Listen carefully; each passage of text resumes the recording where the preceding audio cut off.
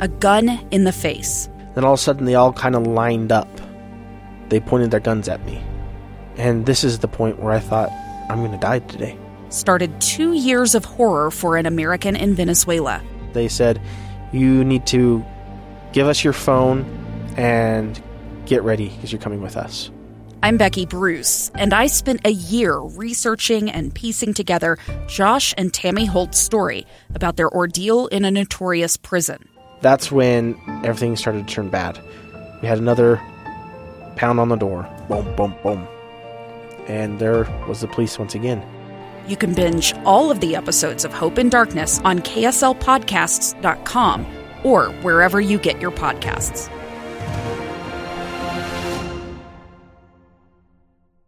Utah's best athletes count on flexibility, speed, strength. And the Jazz pick up their 22nd assist. So they count on University of Utah Health. Real Salt Lake puts this game away. And so can you. Leading doctors, a world-class environment, award-winning innovation, care to be great. 14 unanswered by the Utes. University of Utah Health, caring for Utah's best and yours. Schedule your appointment now at uofuhealth.org/care to be great.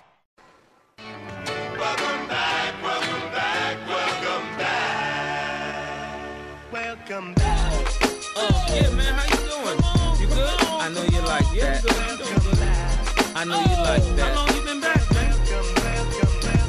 I see the girls in the club, they're getting wild. Welcome into the Saturday Show, everybody. Hope you all are doing well. Michelle Bodkin over there, Utah Utes Insider for KSLSports.com. Jake Hatch here, regular Joe talking on the radio. I don't have a fancy title like you, Michelle, but how are you? I'm doing well. How are you? Doing well. I hope everybody out there is doing well as well. Sarah is back in the saddle today producing for us. Sarah, what's up? Nothing much. Thanks for stopping by. Happy to be here this time, actually. It's okay. Hey, things happen. So, no, thanks for coming in. We got a lot to cover on today's show. Got a special guest. Michelle, this is all on you, obviously, and this is a big get, I think. Hank Mondaka. Did I pronounce that correctly? Yeah. Former University of Utah punter. He's doing some really cool things in the camp space, especially for underprivileged athletes. Excited to catch up with him. Yeah. No, what he's doing is really cool, and it's going to have a particularly special twist this go around. So very excited about what's happening here and to kind of give you all some information on it. Awesome. Looking forward to that. We're going to talk plenty of NBA draft at the end of the NBA season. Apparently, did you see what happened in Denver with their parade? They're equal parts. People say like taking pictures of their parade, saying like, see, there's no Denver fans actually out there, but they actually had quite a few fans out. People were taking weird pictures and trying to like downgrade their parade they were having to celebrate their NBA title. Gosh, that kind of sounds like Utah fans always waiting for the other shoe to drop. It just made me chuckle when I saw that. I'm like, there's lots of people, whatever. Like, celebrate how you're going to celebrate. But we'll talk about that. Talk some NBA draft. But we got also need to talk about San Diego State's trying to engineer their way out of the Mountain West Conference, but without a clear landing spot, and they're at least that's how it appears to the outside. Based on the reports, no doubt about that. So we'll talk about that. But as we are wont to do as we start each show, what was the highlight of y'all's week? Let's start off with you, Michelle. Unless Sarah's got something she's dying to get off her chest. Nope, go ahead. Overall, I don't know, just overall really good week. It was kind of a good week for me. I felt like there were good stories in the Utah sphere to kind of play with, and I was asked to do the first interview for Kyle Brennan since he resigned at Illinois State and then obviously took the CEO job with the Crimson Collective. I thank you for asking me to be the first to do that, and hopefully that's the first of many of those interviews and building that relationship. But so that was really cool, and went to the Powder League last night. That was fun too. And I saw your post on KSL Sports Instagram feed. Yeah, I caught up with Dre Lewis, who's a friend of the program, and it's always good to see some of those former guys come through and do what they do. Well, the thing about the Powder League is just a fun thing. 'Cause there's some high level players that show up, and they're they're playing all out. It's fun. It's a fun thing. If you have not been out to the Powder League, I encourage you to give that a shot. Sarah, what do you got for us this week? What was the highlight of your week? Well, I spent most of the week recovering from a weird stomach bug, but I did get to record a podcast with a friend, and I'm going to be co-hosting with her from now on, so that was really fun. I did listen to it, by the way. Which is really funny because it's definitely, the target audience is definitely not men. Not me. It's definitely females, but I appreciate you listening. No, hey, here's the thing. I listen to a lot of podcasts. I have a decent commute coming in and out of the studio and everything, and that's what I listen to. And when you said you were on a podcast, I pulled it up immediately. I was on my drive home the day you told me about it. I listened to it on my drive home. So funny to hear you guys talking about the messy situation. Yes. And you guys had a completely different take than almost anybody I've heard talk about it. Yeah. But your point is well taken. It's not meant for mid-30s dad of two Jake Hatch over here. But that's okay. It's not there needs to be different outlets for different people. Yeah, that was kind of her thought process through it, was she wanted to target females who are like casual sports fans, so they may not want to get into the nitty-gritty of stats and all that kind of stuff, but still want to know what's happening in the sports world, kind of. Yeah. And so that's very much what it is. But it's kind of fun, and I'm excited to be a part of it. That's very cool. I will continue to listen, and I appreciate like outside the box takes of what I usually get, like when it comes to sports talk radio and podcasts I listen to. You guys did a good job, by the way. It was fun. Appreciate it. So. I was a little nervous because I was like, I haven't done this before, but the show is very much how me and her already talk on like a normal basis. So it was kind of just riding a bike. Yeah. Lots of topics covered very quickly, but at the same time entertaining. I thought it was fun. Anyways, I'm gonna have to check this out. What's the name of it so people, if they want to check it out? It's called Calling the Shots. Okay. So yeah, you can get it anywhere. We also have it on YouTube, so if you want to see us, you can also see us. So it's the new future for podcasts. Trust me, it is. I do my Locked On Cougars one, and when they're like, "Hey, you need to move over to YouTube," I'm like, people don't want to look at my face talking about it, but it's incredible how much more reach it gets when they have a video component with it. Anyways, highlight of my week, I was actually able to stop by the Bonneville Golf Classic earlier this week on Monday. A lot of our big clients hitting Bonneville broadcast for Salt Lake Market. Fun to see them, just interact with them a little bit. It's fun. So I was out there. I didn't spend the entire day out there, but it was good to see a bunch of people showing up, and it was just fun to kind of mill around a little bit. So come on, I got to hang out on a golf course. Well, and as someone pointed out to me, the weather infinitely better this go around than last year. Okay, so last year I intended to go up there. I drove over to Bonneville after I got done here at the station. Got there last year and looked at the weather and said, Nope. And I literally left. Probably a bad employee to do that, but I was just like, yeah, I'm out.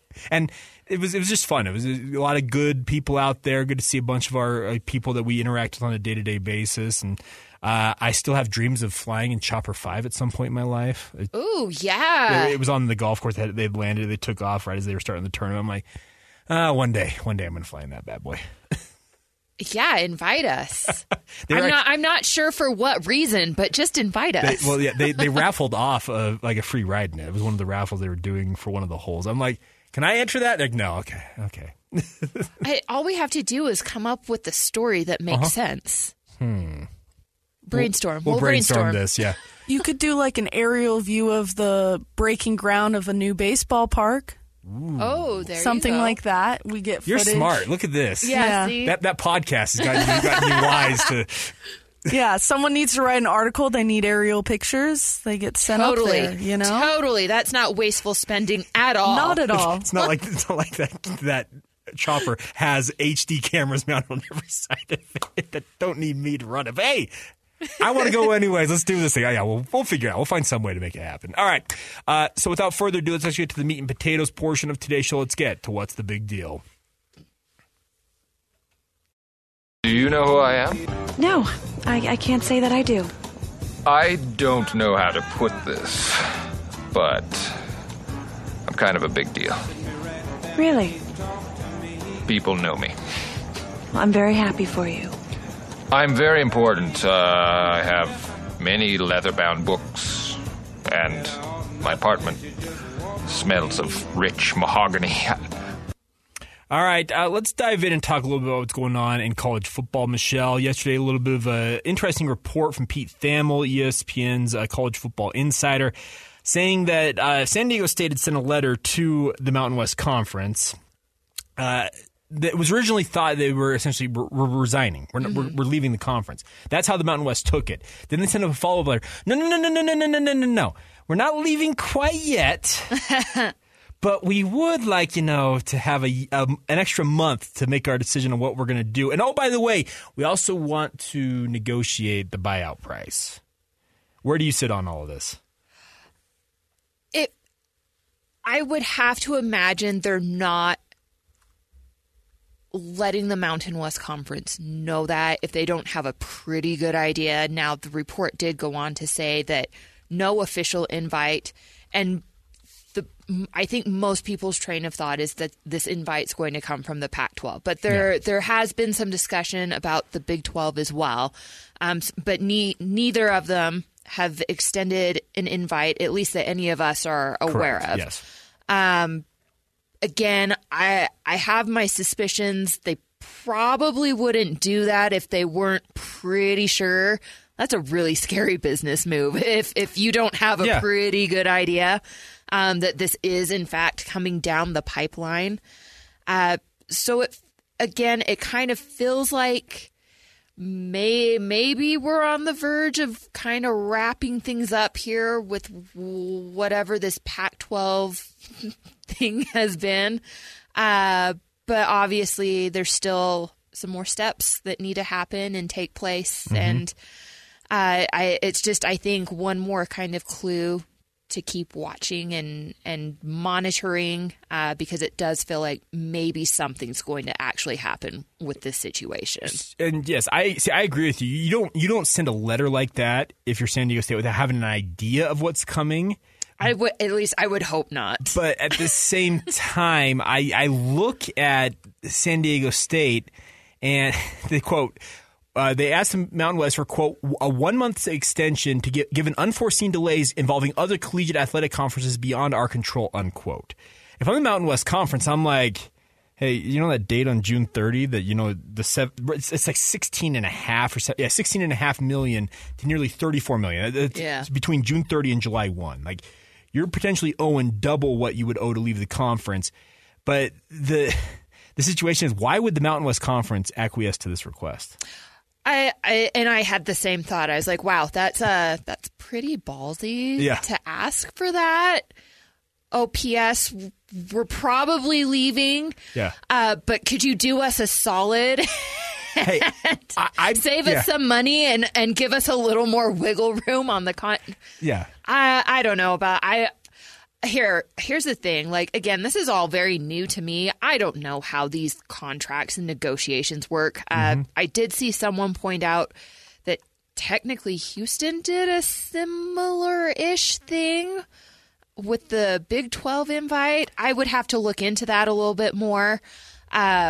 So I guess this is kind of sort of a thing, but it seems, at least to an outsider that does not do that kind of stuff for a living, it seems very odd to me. And I made this analogy on Twitter yesterday. So this is the quote. I put this out there because I was thinking about, like, this screams to me like, so here it is, quote, so listen, I'm going to go hang out with this other group, but I need you to let me hang out with you until they figure out what they're doing. That's totally cool with you, right? I'm not saying I've never been in that situation ever in my life. I have, but this is what that screams to me. Yeah. So we're going over here more than likely, but we're gonna on the off chance that we don't. We're just gonna hang out with you guys just until they figure out what they're. And that's the thing. The rest of the Mountain West got to be thinking, okay, move along. Like, right? Yeah. If you really feel that strongly that you're out the door, then just be out the door. Yeah, and they're also arguing that they made $10 million in future NCAA tournament units, is what they call them. They're not credits, they're units, that roughly would equal $10 million they won't take with them to a new conference. It's as a reason for them to have their buyout bought down. But here's the thing. If you're the Mountain West Conference, you're like, great for doing that, but we that's $16.5 million. We're expecting a wire payment. Like, Yeah. get it done. They also wanted to like delay it for 4 years. They wanted to spread it out over 4 years. Whatever the circumstances are, if San Diego State made this move, as rash as it may appear on paper, or at least based on the reporting, you have to have that money secured. You have to have that money ready to roll. Mm-hmm. And maybe they do, and they're just trying to posture themselves and try and get it cut down a little bit. Yeah. But at the same time, you're making, as you mentioned, a very ballsy decision to go out there and proclaim to the world, hey, by the way, we're more than likely leaving. Yeah, but hey, we need, we're gone. We need this is like, and I think Jeff Hansen, Recruit10 on Twitter also mentions, this is a 2-week notice for you guys, but we may need to make it 6 weeks. Yeah. That's fine, like, right? And the Mountain West Conference would be thinking, no. Like, this is not cool. Yeah, why should we help you when you're going to leave us? Like, that's the thing about this. It's such a weird situation. But to your other point, you mentioned this, it maybe feels like something's actually going to make a move here. Yeah. Now, the reporting does say out there, and I've read the various ones out there, that no moves by the Pac-12 will be done until they secure their current media rights negotiations and get that all signed, sealed, and delivered. So, if they're, to me, that screams, okay, San Diego State understands maybe it's not going to be done by June 30. That's why they're asking for this extension. But at the same time, you and I have talked about this enough on this show. The delays in the Pac-12 media rights, even given another month, can we be sure that in the next 6 weeks, stuff's going to be done? I mean, it's hard to say. Yeah. And again, this is really, I think, coming more from, we're on the outside looking in and we're impatient and we don't see or necessarily know all the work that has to be done to go in to get this done. But we keep hearing little nuggets of, oh, it's close. Oh, we think we know what but we got to push it back. And I think those of us on the outside, again, because people are impatient, are like, can we just be done with this? Whereas on the inside, I don't know that they necessarily feel as strongly about that. Mm-hmm. I think the Pac-12 CEO group is more of the opinion we're going to get this right. And if we have to keep pushing the timeline back, well, we've basically got another year on this contract, so let's go. Yeah, they can push it as long as they really need to make sure that, as you point out, to get it to where they want it to be continued. But from our standpoint, it's annoying. Well, sure. It's annoying, but part of it's because we don't really know what these conversations are. We don't really know what the holdup is. We don't know why there's a holdup. And it's just, I think outsiders are ready to be done with it. Yeah. On the inside, I don't know. I have heard some talk that they think it's actually kind of funny. Well, I'm sure. But, okay. If you're the Pac-12, I know that it can be irritating to continue to have your name, quote unquote, dragged through the mud. But there's multiple studies out there that having your name in the headlines, no matter good, bad, or indifferent, it's actually not a bad thing for you. Like you're continuing to be talked about. You stay relevant that way. So to their point, there may be someone that you're like, oh, it's kind of funny to be continued to have this kind of drag on and on and on. Someday I would love to get the full story of what this is. An oral history, so to speak. And I, as annoyed as I kind of am in the moment, I can see myself 5 years from now getting this story and hearing, I so hope there's an element of, oh yeah, it was done for a while. We just wanted to make the rest of you spin your wheels. That's probably not the case. Just to be honest. Yeah. It doesn't seem like that. But it would make me laugh if that were the academics are poking fun at the rest of us. Well, sure, and that very well could be the case. I'm with you. I don't I'd be think shocked. so because the ruse would have been up at this point. They would have been like, hey, you know what? It's done. Here you go. This is just my wild imagination making up scenarios. Thinking about it from the standpoint of if this were to be made into a movie, what would the writers put in to exaggerate this and make it feel just extra? They would have so many. So many things. And the thing about this is this gives a big opportunity to multiple people to continue to write stories about it, but at the same time, it continues to keep the Pac-12 in the headlines. Now, with regards, going back to the San Diego State thing, there were a lot of people out there, and I saw people postulate, well, could Brett Yormark and the Big 12 swoop in and scoop up San Diego State? That still could happen, but in the story, in the ESPN story in particular, it does say here, the school has been part of the Big 12's realignment exploration, and there have been conversations per a source, but sources say neither side has prioritized the other at this point. San Diego State has full intentions of being in the Pac-12, as I think they should, because it fits geographically with what they're doing. They actually become the Southern California outpost, I guess, in a way. They lock down that market as much as they possibly can for the Pac-12.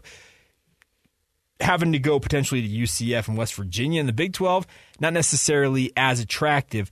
But if, for whatever reason, that the Pac-12 doesn't come through, for X number of reasons over here, we've talked about so many different reasons that things could happen. This could be where the San Diego State has to pivot and be like, hey, Yormark. You know, those conversations that we had earlier. That, we are interested. We maybe weren't as interested. We're interested. Yeah. To me, the decision here and to go out and tell the Mountain West, like it was June 13th, so earlier this week they sent that letter. The funny thing is the Mountain West responded, informing the school in a letter Wednesday. The conference had accepted the letter of withdrawal and the consequences of the move had begun. All of a sudden, San Diego State's like, whoa, the letter was just to, we want to look at our options. We were just politely letting you know that this might be coming down the pipeline. But no promises. That's the thing about this. I'm with you. Your original premise, and I probably wasted an entire segment talking about it to go back to this point. They have to have an idea of what's coming down the pipeline. And the limited conversations I've been able to have on the topic, this is nothing new to me. I've been told for months that San Diego State and likely SMU, although that conversation feels like it's cooled down a little bit. But there's people that still think that SMU's may be involved as well. But definitely San Diego State has been put on kind of realignment alert. So they've been sitting and waiting for a while. I would assume there's been, some pretty concrete conversations. And again, normally I would not put a lot of weight in what a coach says, but asking about the overall health of the San Diego State athletic department and getting a response from the softball coach that they think they're going to be in a P5. Again, I don't think that happens unless some pretty serious conversations have taken place and there's a level of surety that this is going to ultimately come down the pipeline. Sure, and that's the thing about this is you don't make this bold of a move without having at least a fairly good idea. Your softball coach is not publicly talking about, exactly. There's just little things that kind of, to me, indicate this is a thing. Yes. Now, how quickly this thing will happen, TBD. Yeah, that's kind of the question of where ultimately we're already kind of months into this. Like I said, this is something I think I was told about to watch for. Gosh, probably towards the beginning of the year. Okay. So I mean, this has been a thing for a minute. And it'll continue until it actually is resolved, and we all are able to move on with this, but. This was just kind of an interesting thing to come out on a Friday to be like, hey, by the way, we sent a letter, and they probably didn't necessarily mean for it to get out, but obviously, as we've seen in the history of the Mountain West Conference, when schools try to leave, which San Diego State has tried before, if you recall, in 2010, the summer of realignment in 2010 or 2011, they announced they were going to the Big East Conference. Oh, really? Yeah. Oh, you didn't know this part of the story? I mean, I probably did, and I just forgot it because I was so caught up in the Utah-BYU drama when Utah State. Yeah. It was 2011. So 2011 announcement, I remember this vividly. San Diego State agreed to join the Big East as a football-only member starting in July 2013.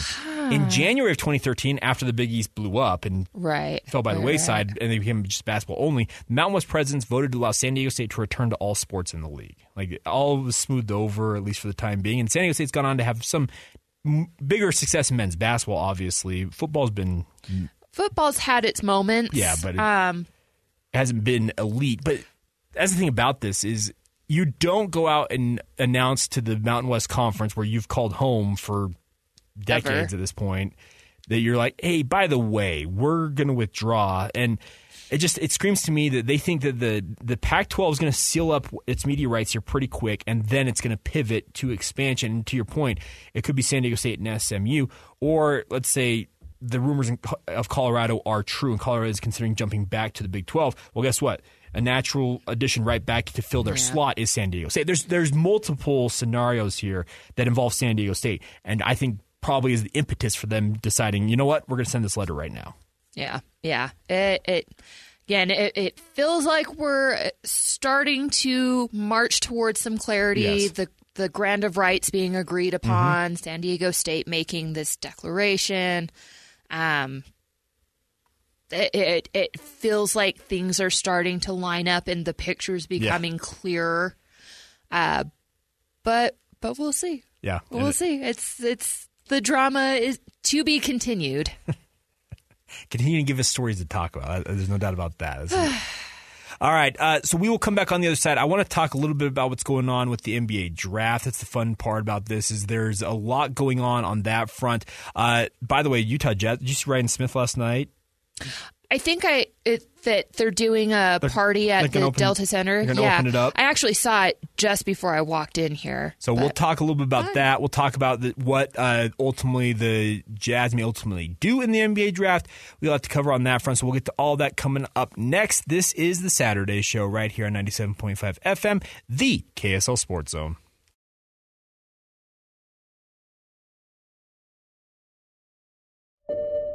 I'm Dave Cawley, investigative journalist and host of the podcast Cold. In October of 1985, a woman named Cherie Warren left work at a busy Salt Lake City office to meet her estranged husband at a downtown auto dealership. She never made it home. Cherie's car surfaced weeks later in Las Vegas, in the parking lot of a hotel casino. No one knows how it got there. Strange. It was strange. Both Cherie's estranged husband and her boyfriend raised suspicion for investigators. I kind of thought that he might have done something. But no arrests were ever made. In Cold Season 3, we dig into double lives, make new connections in the case, and examine the difficulty raised by reasonable doubt. We want answers just as much as anyone else. They have creeps like that now too, so nothing's changed. That's the new Cold Season 3, The Search for Cherie. Now available anywhere you get your podcasts.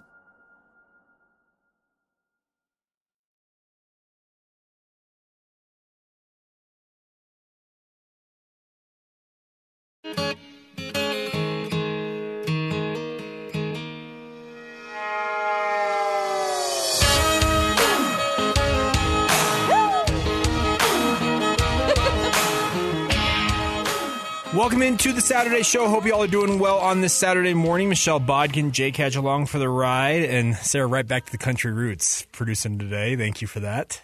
Just a little Shania Twain. You keep that rolling. We don't mind. I love Shania. Come on now. Great stuff. All right. So obviously it is NBA draft season. By the way, congratulations to the Denver Nuggets winning their first NBA title in franchise history. Fun to see them celebrating, and it was funny to watch. I don't know if you saw the parade at all, Michelle, but you had Nikola Jokic out there, and as typical, his daughter stole the show. Oh, really? Yeah, cute little thing. Aww. Just having a great time. And he had said that after the things, like, I got to go home. Like, he wanted to go back to Serbia. He's got his horses he got to attend to and that type of stuff. He's like, he decided, you know what, I'm just going to hang out. And he said he had a great time on the parade. Actually wanted it to continue after it concluded. So congratulations to them. But now all eyes turn towards the NBA draft. Obviously, we're all expecting Big Vic, as PK calls him, Victor Wembanyama, to be the first overall pick in the draft. But after that, considering the trade rumors out there, Michelle, from 2 on down, there could be trades. There could be all kinds of hijinks going on in this NBA draft, it sounds like. How much I guess first off, how much do you care about the NBA draft? Because it's one that I enjoy because it's pretty compact. It's not like the NFL draft where it's spread over 3 days. It's combined to one night. It's 2 rounds. And these players, especially in the first round, they're going to be guys you're going to see on the court and be very visible pretty quick. It honestly depends on the year. Okay. If Utah has someone that potentially is going to get drafted, then I tend to pay a lot more attention just because, again, that's where my beat, that's what I kind of have to be on top of the most. And if I don't have to be on top of something, I let it go. But, I mean, there's always some curiosity there, especially, again, having a local NBA team. Always interesting to just hear the chatter and just kind of see how things fall out and how Jazz fans react. And especially now having a radio show where I have to talk about it a little bit. Sure. It's a good thing to be at least minutely aware of. I do agree. I like that they get through it a lot faster. But that's interesting that you said that there's the potential for some movement there. I would have to assume that could greatly benefit the Jazz. Well, and that's the thing about it. The Jazz could be involved in any of this. There are rumors out there involving, like I said, after the number 1 pick, because if not San Diego, I got San Diego State on the brain still. If San Antonio does not take Victor Wembanyama, it may be the biggest non-draft pick in NBA history, and that includes Michael Jordan going after Sam Bowie in 1984. You don't miss out on that guy. Mm-hmm.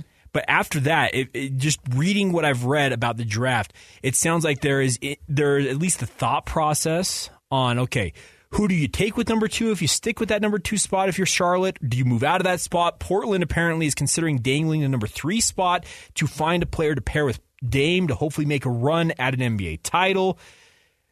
Houston, they're in asset accumulation mode. It feels like yet again, even though they've got so much young talent that needs some direction. And then you finally get to Detroit, who had the worst record in the league this year. They're all the way stuck at number 5, and they're like, all right, what do we got? We got Monty Williams. We just hired him, paid him a lot of money to be our head coach. But can we find another piece to go in the puzzle we've got here? There's a lot of intrigue. But then all the way down at number 9, you just have the Jazz sitting there with their treasure trove of assets. We all know the draft picks they've accumulated, the cap space that they have. Could they see some of this maybe fluctuating on draft night and say, you know what? We're striking while the iron's hot, and we're making the move up. That's my question is, how aggressive will the Jazz be? And they have the 3 first-round picks already. They go 9, 16, and 28, Michelle. So They could pair those to make a move. I'm just wondering if we hear as much I'm wondering how much movement there actually will be draft night as compared to what we're hearing in the lead-up to it. Right. And if so, do the Jazz say, you know what, we're hopping in on this and let's make a move? Well, so to tie in something else that off air you said that you wanted to kind of talk about and bring up is Ryan Smith all of a sudden hosting this party. I feel like you don't do something like that unless you're planning on doing something big. Otherwise, it's kind of Well, yeah, why would you bother, going big and inviting people out to come and enjoy this thing if you're not going to do something that's worth talking about? Yeah, and there's no doubt about that. And here's the thing about this. So Ryan responded to a tweet. So Von Zip, Capneal1, said, hey, Ryan Qualtrics, can I ask a question out of curiosity? Why no draft party at the DC, speaking of the Delta Center this year? It seems like a great year for one. Is it a bad ROI or just something that the organization would rather not do? I'm genuinely curious, as are a lot of fans, and not trying to be critical. Ryan responds, there's a massive vert ramp on the floor of the arena for Friday's event. Tony Hawk is bringing a free event, by the way, to the Delta Center. You can watch him and other pro skaters fly off a gigantic vert ramp, apparently. So that's going to be on the floor because if you don't care, we could throw the draft up on the jumbo and let everyone in. Get J-Dog's cooking who's in. And as Jazz fans are wont to do, they and I respond, I'm like, me? I'm in. But that's the thing about this.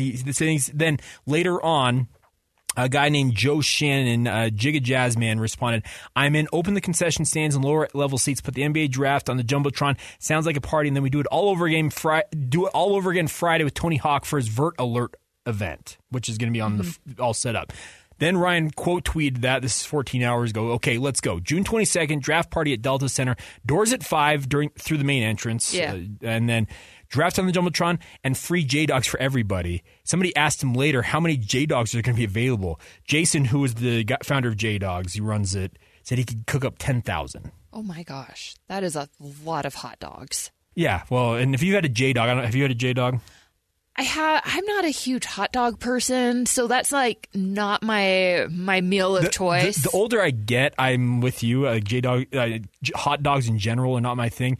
I still love me some J-Dogs. Oh, Sarah's apparently all the in. Special sauce. I'm like, just drowned it in the sauce for me. It's the stickiest stuff known to man. I don't know if you ever got it in your hands. Like it could be cement. Oh yeah, you can't get it off. It's sticky. It's incredible though. Huh. So they're going to make a move here, and I'm with you. Going back to your point, I just wanted to kind of lay out how it kind of evolved last night. You're planning on making a pick. Yeah. And I'm sure there will be people like an MC on the floor or something like that hyping up. But they don't do that without thinking, you know what, we're going to do something. And even if they just stick at 9, that's still a top 10 pick. Right. But yeah, it makes me think and feel and wonder that, yeah, maybe they are going to be a little aggressive. Yeah, maybe they are going to strike while the iron's hot. You know, maybe they think they have a way to get, you know, a splashier name either by doing some trading. Sure. Or they just feel like someone's going to fall to them at number 9. But to me, there has to be a plan. Again, you don't open things up and try and throw this party if it's just going to be blah whatever. Sure, and that's the thing about this. Yeah, you're not going to just you're not going to open up the doors to your arena and be like, all right, we're not doing anything. Otherwise, Jazz Twitter is going to be so ugly. Jazz fans there are going to be unhappy. Are you kidding me? Yeah. You opened your doors through this party, and that's what you did? Okay. And this is the first time in my memory of this as well, in the lead up to this draft, and this is just kind of how Danny Ainge operates, is they shut down. Like we traditionally have been given opportunity as a media corps to go out and talk to Jazz players who have come in for workouts. The Jazz have not publicized who they have worked out. It has come either through the players themselves on social media, or it's come through their agents about who's actually come to Salt Lake to work out. But we've not been given the access because the Jazz are keeping it very close to the vest. Danny has the reputation of being Trader Danny for a reason, because he is a guy who loves to wheel and deal and find the best. He doesn't make trades that he doesn't think are in his best interest. And he's the CEO of the Utah Jazz. He is the guy who is calling all the shots. Obviously, he has a guy like Justin Zanuck working alongside him, as well as the other personnel in the front office. But he's the ultimately guy pulling the strings here. I'm just wondering, okay, they kept this very secretive. Do they have somebody or some buddies in mind here that, should things start to really start moving at 2 or 3 or 4 there, and you start seeing kind of the movement happen, and you're like, all right, yeah, and you're obviously reading the tea leaves, getting intel from other teams about who they're going after. Then you're like, okay, do we risk losing this guy if we don't make a move? And that's when Danny goes into full Trader Danny mode. He starts making phone calls, starts wheeling and dealing, and that's when the Jazz could ultimately make their move. I think that they've been very deliberate in this process, getting ready for it, because they know that this draft could have a lot of consequence for the near-term future of what the Jazz look like. Absolutely. The secrecy is a little interesting. Sounds like the ninja recruiting that sometimes takes place up at Utah. Well, BYU does it too. Like they here's the thing. I call BYU and Utah bellwether schools, because other universities, and you know this as well as I do, Michelle, as soon as either BYU or Utah, and in some cases both of them, offer an athlete, you see like an avalanche of offers coming from other schools, because the more of the blue bloods. There's a lot of them say, okay, if BYU and Utah are willing to take on this kid. Yeah, what did we miss? Let's circle back around to that. If they signed off on this kid, why are we not signing off on this kid? And so that's the thing about this. People respect Danny Ainge. They also revile him because he continues to just pull off love Rudy Gobert. And great dude, really represented this franchise well. Danny got an absolute haul for that dude sending him to Minnesota. Yeah. Like, it looks like right now he absolutely ripped off Minnesota in that deal, getting the first round picks that they got and the players in return, all that. And he did move some of them on pretty quickly after that. He is going to do what he is in his best interest. And Ryan's kind of given him the mandate. Speaking of Ryan Smith, he wants to win a title. they're trying to build this. Is it going to happen next year? No. Probably not. No. Probably not. It feels like the window's open for Denver to maybe rule for a little bit here. But the Jazz have got to be thinking, okay, I think they found two pieces last year. I think you found Walker Kessler and you found Lauri Markkanen. Okay, both of those guys. Okay, we have two really nice pieces here. Now we need to go about supplementing that.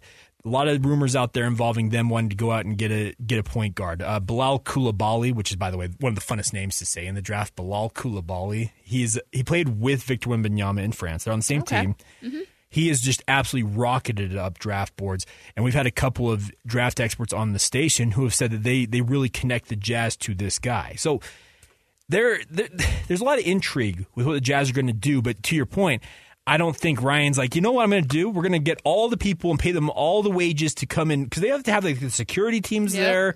They got to have the ushers. They got to pay all those people to come do this event. You don't do that with thinking, you know what we're going to do? We're going to trade back in the draft. Yeah.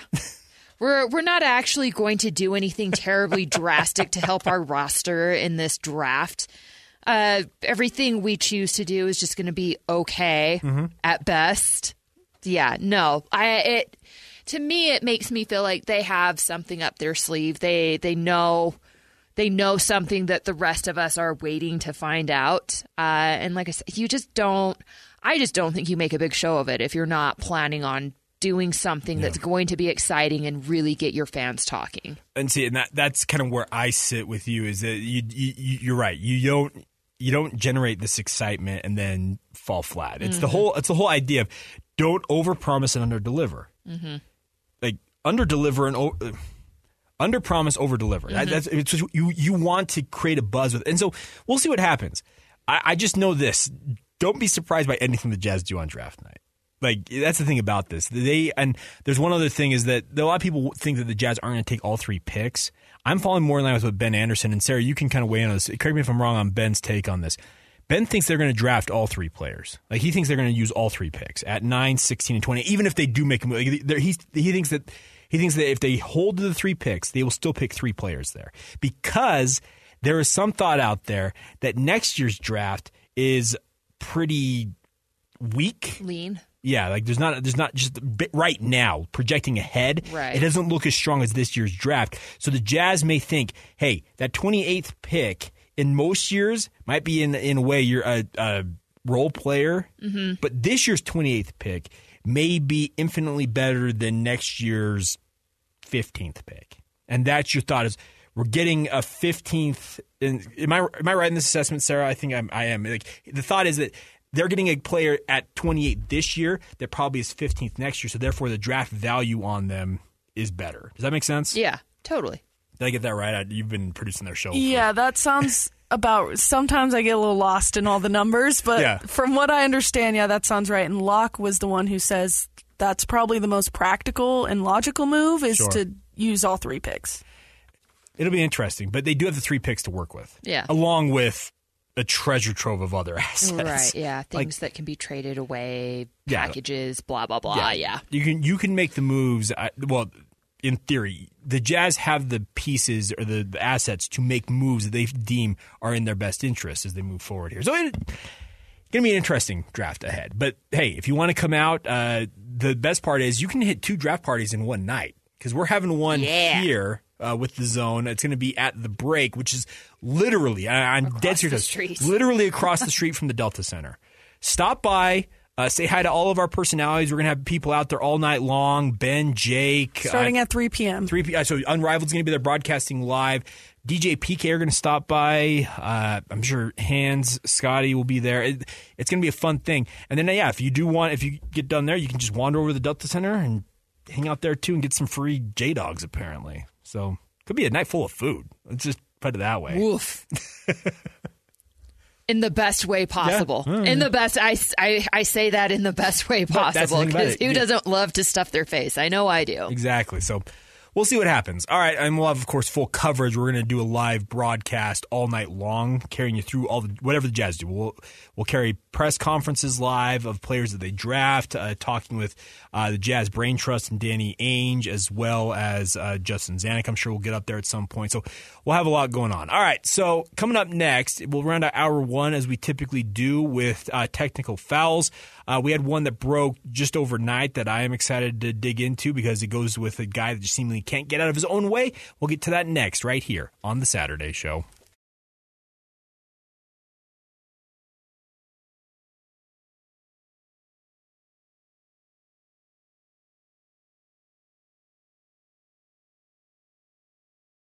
If you're coming from the street with dirty shoes on your feet, that's a technical foul. If you switch the radio to some modern music show, that's a technical foul. If you touch the thermostat, you'll get hit with a bat, 'cause that's a technical foul. You will feel my wrath. That's a technical foul.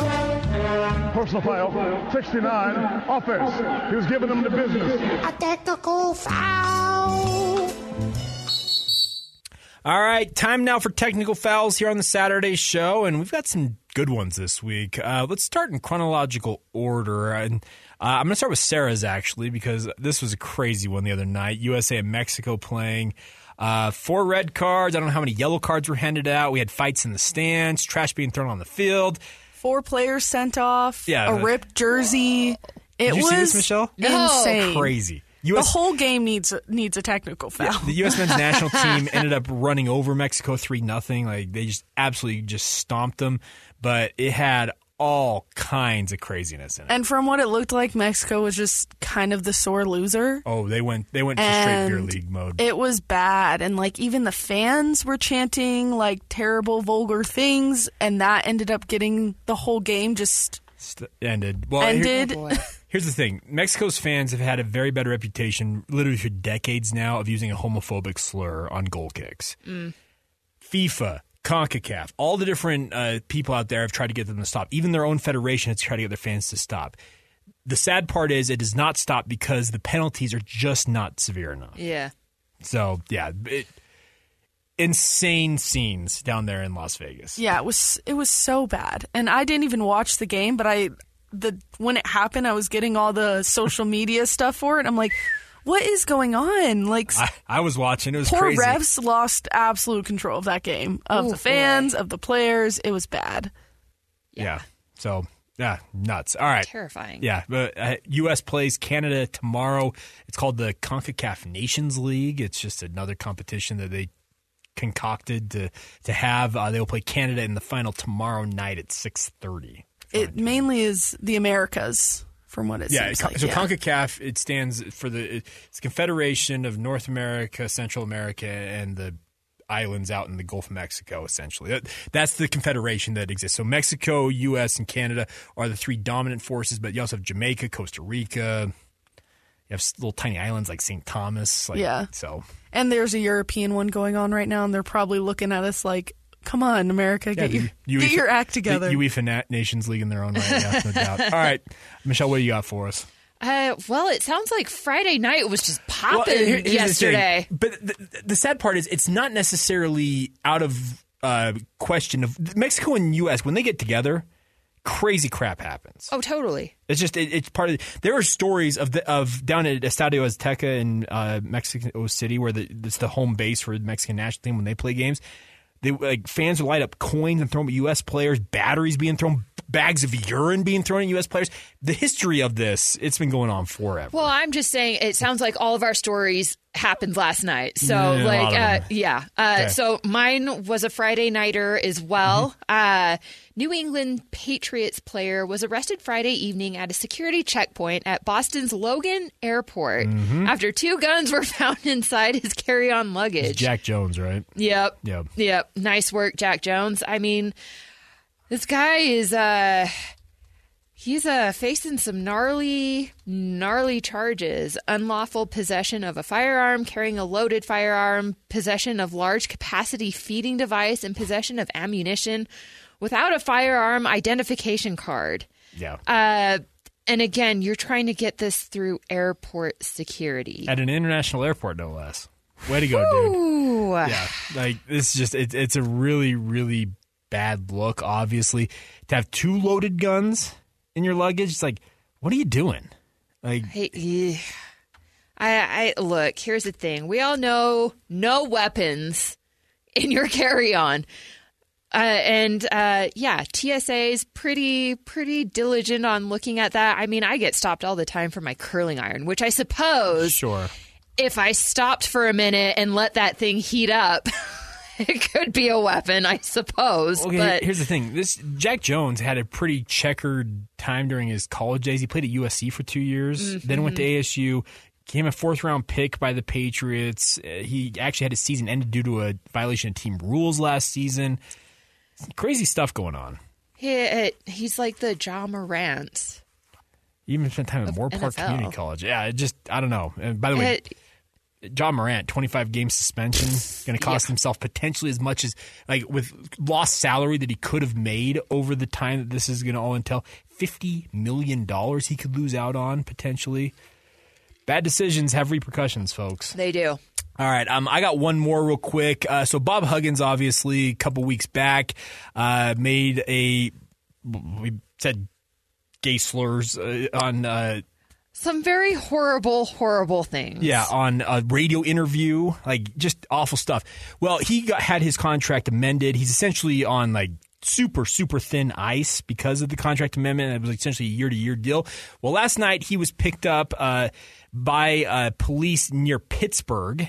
And he ended up he was blocking the roadway, had a shredded tire in a black SUV, was asked by the officer to move his car out of the lane of traffic so people could get by. Then he does that. Then he tries to start to do a 3-point turn. It says when Huggins was operating the vehicle, he was on and off the brake quickly, multiple times jerking the vehicle. He started backing up, almost hitting the wall behind him. Then turned on the police control lights, the patrol lights from the officer. They do field sobriety tests.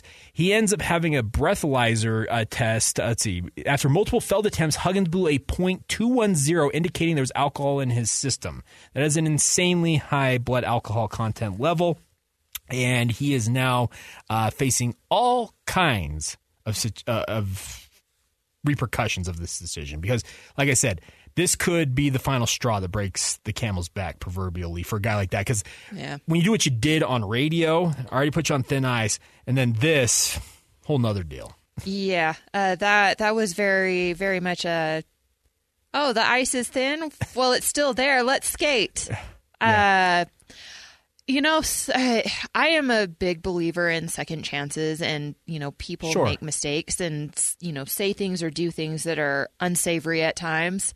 But there are also other times where when someone tells you who they are, it's best to just believe them. And that might be that kind of a case in this case. See, officers observed empty beer cans in a white garbage bag on the front passenger side floorboard of Huggins' vehicle. In the trunk was another white garbage bag of empty metal beer cans. So, not good. That is a lot of beer to consume. Well, and the thing about this, like, who knows? But yeah, he failed the test, field sobriety test, then taken into custody.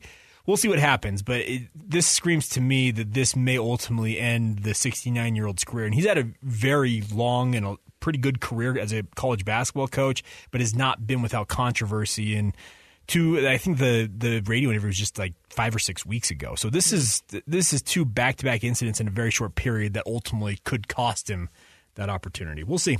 But yeah, sad scenes. And yeah, Friday night apparently. Crazy times. It was wild last night. Yeah. All right.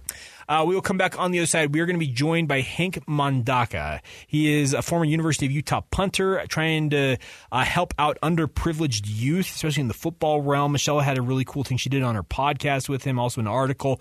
We figured, you know what? Let's have him on the radio and talk a little bit further about that. So we'll have him on next. This is the Saturday Show right here on 97.5 FM, the KSL Sports Zone.